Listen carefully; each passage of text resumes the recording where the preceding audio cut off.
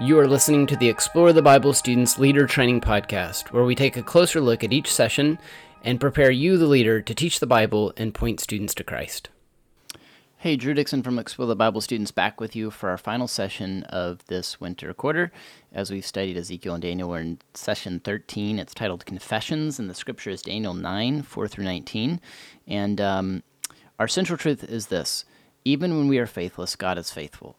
So this is a story about God's ultimate faithfulness to us, which is good news, right? Because we're not faithful in so many ways to so many people.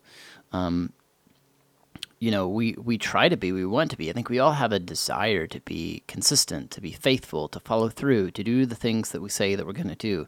But how often do we say we're going to do something and then something else comes up and we can't or won't? Right? It's not always can't. A lot of times it's won't. It's like something else comes up and we're like, well, I have to give that my time and attention. Or we just forget. Sometimes we just forget to show up for the people in our lives who really need us. This is an important passage because it shows God's consistency, His faithfulness, even in the face of our lack of faithfulness. So let's dig into some things in the leader guide. One thing I would like to point out is the context note on page 126. It says, after so much time in exile, why was Daniel begging for God's mercy now with urgency? So in Daniel 9, we learn that Daniel was writing during the first year of Darius the Mede's rule. This would have been when Babylon, where Israel were in exile, fell to Persian rule, about 10 years after Daniel's vision in chapter 8. It's also clear from the text that Daniel was prompted to pray because he had been reading from the prophet Jeremiah. And accordingly, he knew that the 70 years of captivity of Jerusalem would soon be ending. This led Daniel to pray to the Lord on behalf of the exiled Israelites. He was desperate for God to rescue them, and he knew it would only be by his power, authority, and loyalty that Jerusalem would be destroyed. I'm sorry, not destroyed, but restored, would be restored. Daniel called on God, Israel's covenant-keeping partner, to remember his people, act according to his character, and reestablish Jerusalem. So why do I bring that up? Because it's God's character that gives us hope. It's who God is that helps us to make it through difficult times. Living in exile is not easy. And I've said a couple times in these leader training podcasts that we are exiles. Followers of Jesus are exiles in this world. This world as it presently is not our home. We're waiting for a renewed world.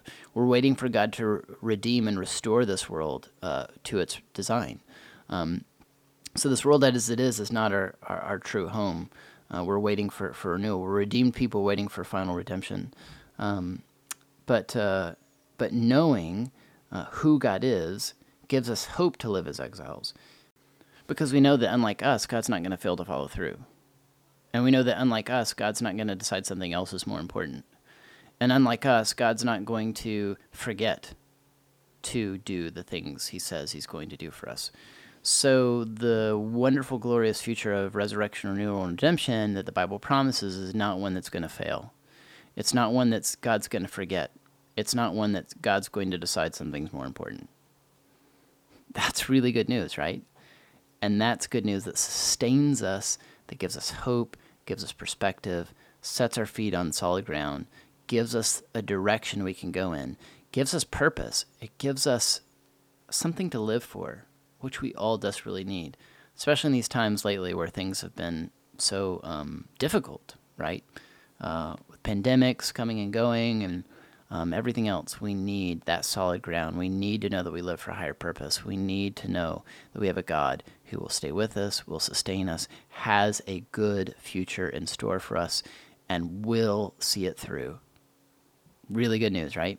Thanks so much for your time. Thanks for spending this quarter with us, and I very much hope that you will join us again for our next study in the spring on the books of 1st and 2nd Thessalonians. So again, thanks for tuning in. Really appreciate it, and I pray God's blessing upon your time with your students and your investment in them. It does not go unseen, and it is, I believe, by God's power and by the power of the gospel, making an impact on the lives of your students. Thanks for what you do. Thank you for listening to the Explore the Bible Students Leader Training Podcast. where we equip you, the leader, to teach the Bible and point students to Christ. Be sure to subscribe to our podcast on iTunes, Stitcher, TuneIn, or Spotify. You can also find the podcast on ministrygrid.com.